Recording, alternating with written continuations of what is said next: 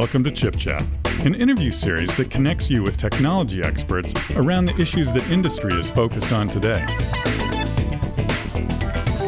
And now your host, Allison Klein. Welcome to Chip Chat. My name is Allison Klein, and today I'm very excited to be joined by Matt Yordana, Creative Director of the Internet of Things Experiences Group at Intel. Welcome, Matt. Thanks, Allison. It's great to be here. So tell me a little bit about your very exciting job. It sounds like a very cool role to have at Intel. Yeah, I feel very lucky to have the job. It's really dynamic, and it's especially dynamic right now with all the focus on highly and fully automated vehicles here at Intel. So as you were saying, I'm creative director in our user experience group within IOTG. That's the Internet of Things group. And really my focus is on researching and designing and prototyping the experiences people will have with highly and fully automated vehicles. That entails a lot of firsthand research, looking at what's out in the landscape right now, what kind of features are out there, doing evaluations of those features and products, and then also coming back and prototyping what we believe are going to be ways forward with technology to really help people interact with those highly or fully automated vehicles in effective ways. So tell me a little bit about why that's so important to take a look at this from a standpoint of the user experience as well as just the baseline technology. If you look out at how people in the industry right now are talking about automated vehicles, it's nearly every conversation boils down to questions about trust. If you have an automated vehicle that's taking over much of the driving responsibilities, the safety and operation of a vehicle, it's natural that people are gravitating toward questions around, wow, can I trust this system to actually drive appropriately? And really what we've done is really take a magnifying glass to that notion of trust and kind of unpack it, if you will, to kind of find out, okay, when we say trust, what do we really mean by trust? Part of that is really four ways of looking at that trust more specifically. How will people feel safe in an automated vehicle? How will people feel comfortable in an automated vehicle while they're driving? And comfort, we're talking physical comfort, yes, but more importantly, psychologically.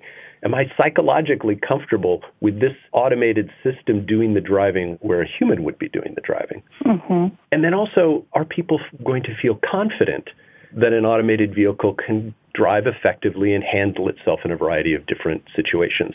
So that have people feeling confident in the system is very important. And then last, but certainly not least, is this idea of feeling in control while an automated vehicle is driving. And by in control, we mean not the way we control things when we're driving, but the way that we're in control of, let's say, a taxi ride. You're a passenger, but you're paying for the ride. You're telling the driver where you'd like to go. You may make changes to the route, or you may just say, you know what, I just want to get out right here. I'll walk the rest of the way. In all of that, even though you're not driving, you're very much in control of that trip. In the general space of artificial intelligence, there tends to be some sort of fear of loss of control associated with machine-based decisions. Where are we with autonomous driving, and how do we as an industry work to establish greater trust? One thing to point out is this difference between what that means for cars, which we have a certain relationship with, as opposed to other kinds of transportation that we've had for decades that have been very, very automated, either highly or very fully automated. If you think about how people ride on trains or airplanes, for example, very, very highly automated ways in which we travel about, in which the human ways of engaging in those systems to pilot them, in many ways the system itself has taken over much of that.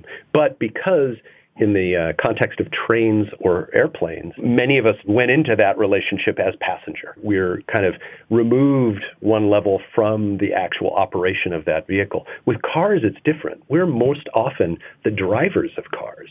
And so we have our own sense of what it means to be safe, our own accountability for things.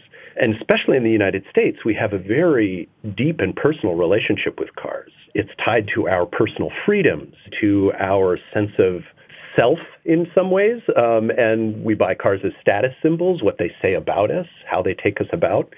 So that shift in mindset from a driver mindset to a passenger mindset is going to be a one that really does require that trust to happen.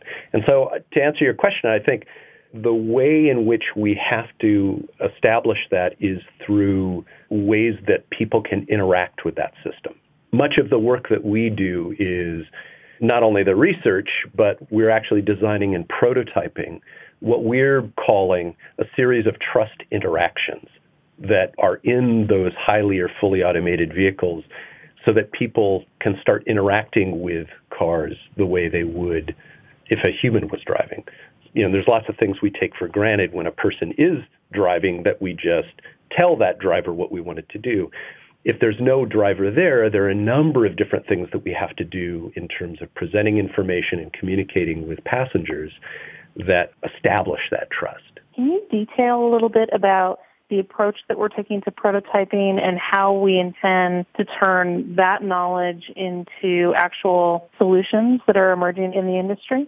Yeah, we are prototyping some of these trust interactions in a variety of ways. We have a prototyping environment in one of our labs that is a driverless stationary car structure. It doesn't have a steering wheel, no brake or gas pedals, but there are other ways in which you can then interact with that vehicle in order to simulate how you would make it go and interact with it. This is an environment in which we can design and prototype things very quickly and get very quick feedback from end user experience studies this way.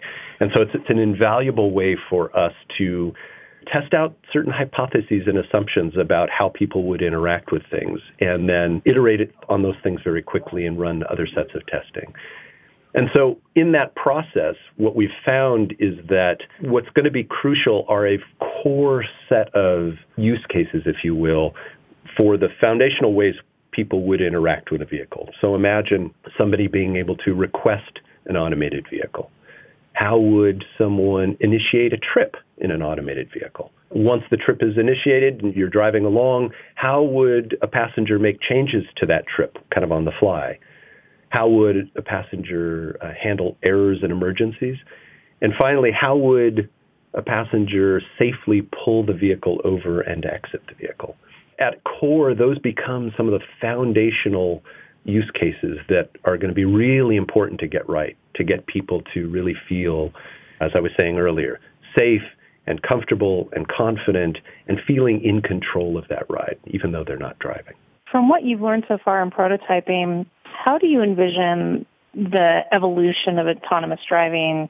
And what do you think is the process by which people are going to start really embracing autonomous vehicles? Do you think that this is going to be within various use cases as we move forward, and then the full autonomous vehicle will be something of a later future? Or do you think that we're going to see more parallel delivery of technology depending on, people's comfort levels?